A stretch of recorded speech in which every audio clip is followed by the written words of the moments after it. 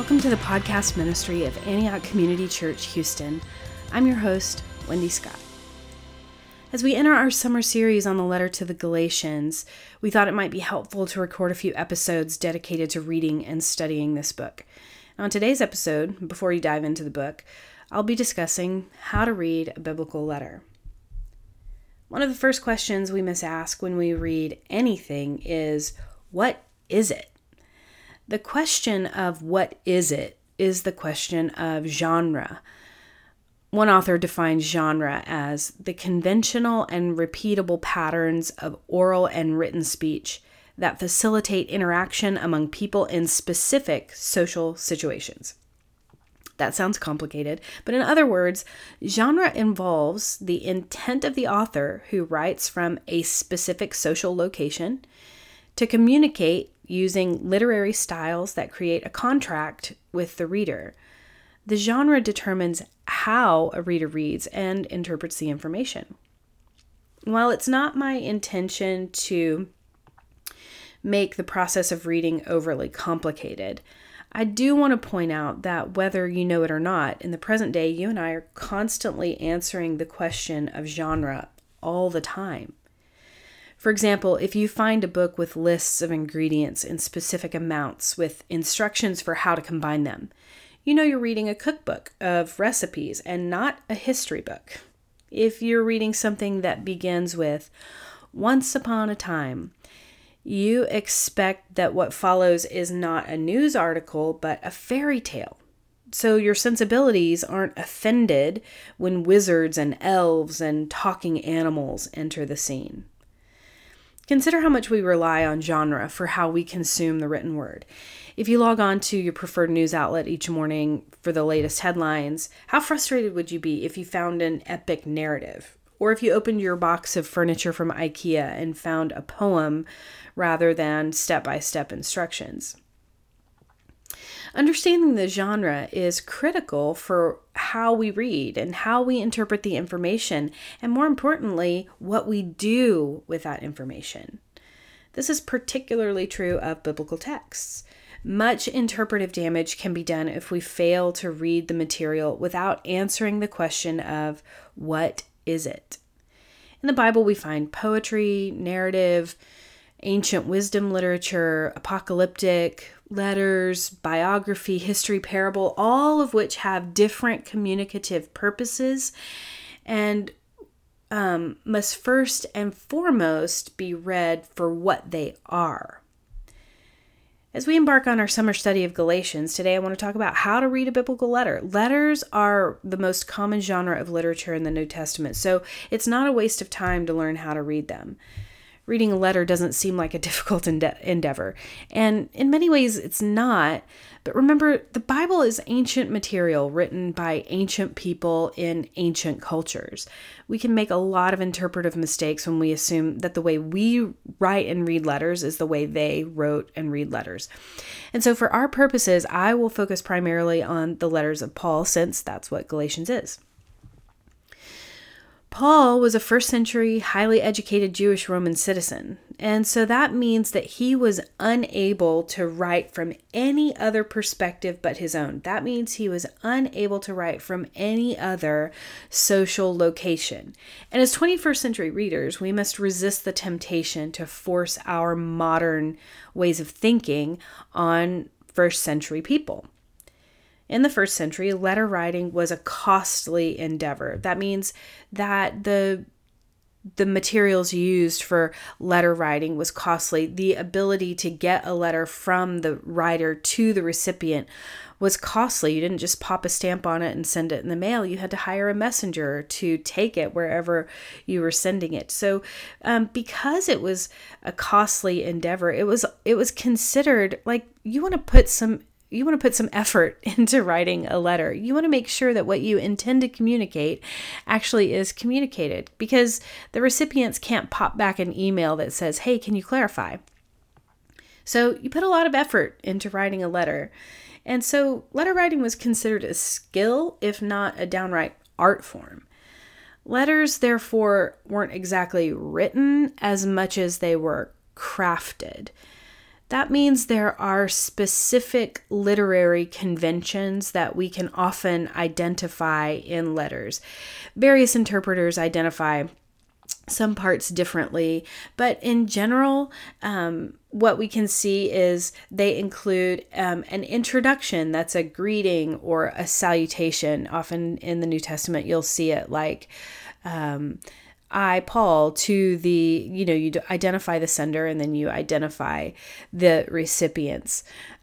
From there, sometimes you see like a thanksgiving or a prayer or included in the greeting. Sometimes that's not there. For example, in the book of Galatians. But sometimes there's a little bit of a salutation or a greeting that includes a thanksgiving for that particular person. Then you move into the body of the letter and the exhortation, like this is the point and what I want, this is the point I'm making, and this is the response that I'm hoping it will elicit from you. Sometimes you see after that, sometimes you see like a travel log or plans, but then you often have concluding greetings or a blessing or a benediction. As I said, many different Bible scholars might label the parts of the letter differently, but in general, that's what you can expect to find. And the reason I say expect to find is because remember, we're talking about a genre, which means that there are particular conventions that we want to be able to identify, because we want to know, okay, is oftentimes in a greeting of a letter where someone's giving a thanksgiving for that particular recipient, oftentimes we can find the point of the letter there. We can find some main ideas there. And so if we know what the template sort of is, we know where to look for the information that we're trying to seek. So in addition to a letter being crafted, there was often more than one person involved in the writing and delivery process. Often the author would hire a scribe, as Paul did on many occasions, to do the actual writing. And the scribe frequently participated in actually crafting the letter. They had a hand in crafting the letter.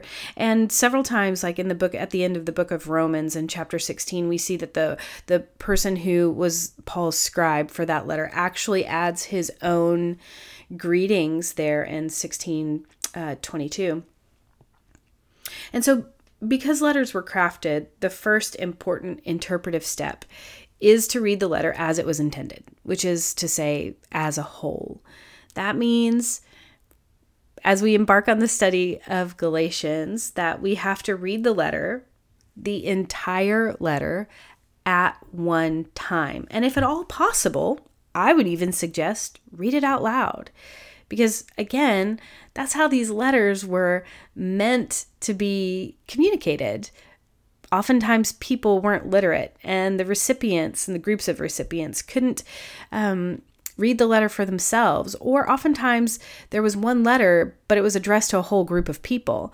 And so the intention was that the letter wouldn't just be read, but that it would be read aloud and almost performed. You'll notice this if you read the letter out loud and start inserting your own inflection in places. You'll understand, oh, there might be a force of emotion that's missing whenever I just consume it quietly in my mind. So I would even say, as you're reading the whole letter, if you can, read it out loud.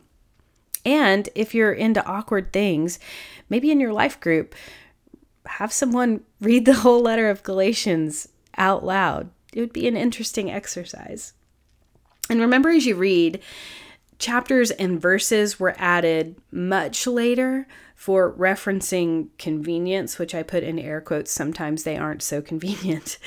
But as we read the letters, these chapter and verses can introduce an unnecessary bias and give us the impression that the letter can be chopped up or subdivided and that each section is divorced from the whole. I find it helpful to print letters without chapters and verses for my first reading so that my understanding isn't artificially influenced. So that's why our reading plan, before you before we begin to investigate the particulars. We're going to consume the whole letter in one sitting. Another important consideration with letters is to remember that they are occasional, meaning each letter was written to address a particular set of circumstances. Why is this important to note? Because this means that letters are not, as Gordon Fee says in his book, How to Read the Bible for All It's Worth, they're not primarily theological treatises, meaning they don't contain the whole of someone's thought process. They're not even summaries of, for example, in Galatians or Paul's letters, they're not even summaries of Paul's letters. That is to say that Paul's letters, it's not to say that Paul's letters aren't theological. Rather, they are applied theology. That is, he's always asking the question, how does the gospel pertain to this particular task or set of circumstances or issues in question? Paul's meaning can't be separated from the immediate context. Paul had a specific audience in mind every time he wrote a letter, and it's a mistake to try to make application to our own modern lives before we understand at least some of the intended application to the lives of the original audience. Don't misunderstand. I'm not saying that Paul's theology isn't meant for us to apply, but proper understanding leads to proper application. As an example from Galatians, Paul tells the Gentile converts that after they have trusted in Jesus, they should not succumb to the pressure to become circumcised. My guess is that many of us have never struggled with that particular pressure. Rather, it's our task to appropriately apply the concept to our lives. We may not be tempted to practice circumcision, but we have other ways we're tempted to stop living according to the Spirit. What are they? And what are the implications of Paul's applied theology on our own lives? Once we discern the meaning of the Scriptures, then we can make meaning of the Scriptures in our own lives. Which brings me to this. To understand a letter, we must sooner rather than later know something of the context of the sender and the recipients. This includes things like historical setting, cultural conditions, and social conventions, for example. There's several ways this can be done. First, we can sometimes learn a great deal about the context by reading other parts of the Bible. For example, it's helpful to read Ephesians and the letters to Timothy in conversation with one another. Some information can be inferred based on the letter's contents. And then other helpful background information can be found in a good introduction to a particular book in a study Bible, or through helpful resources such as the excellent summary videos produced by the Bible Project.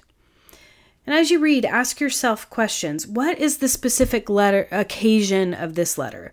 What are the arguments or points Paul makes to support his purpose?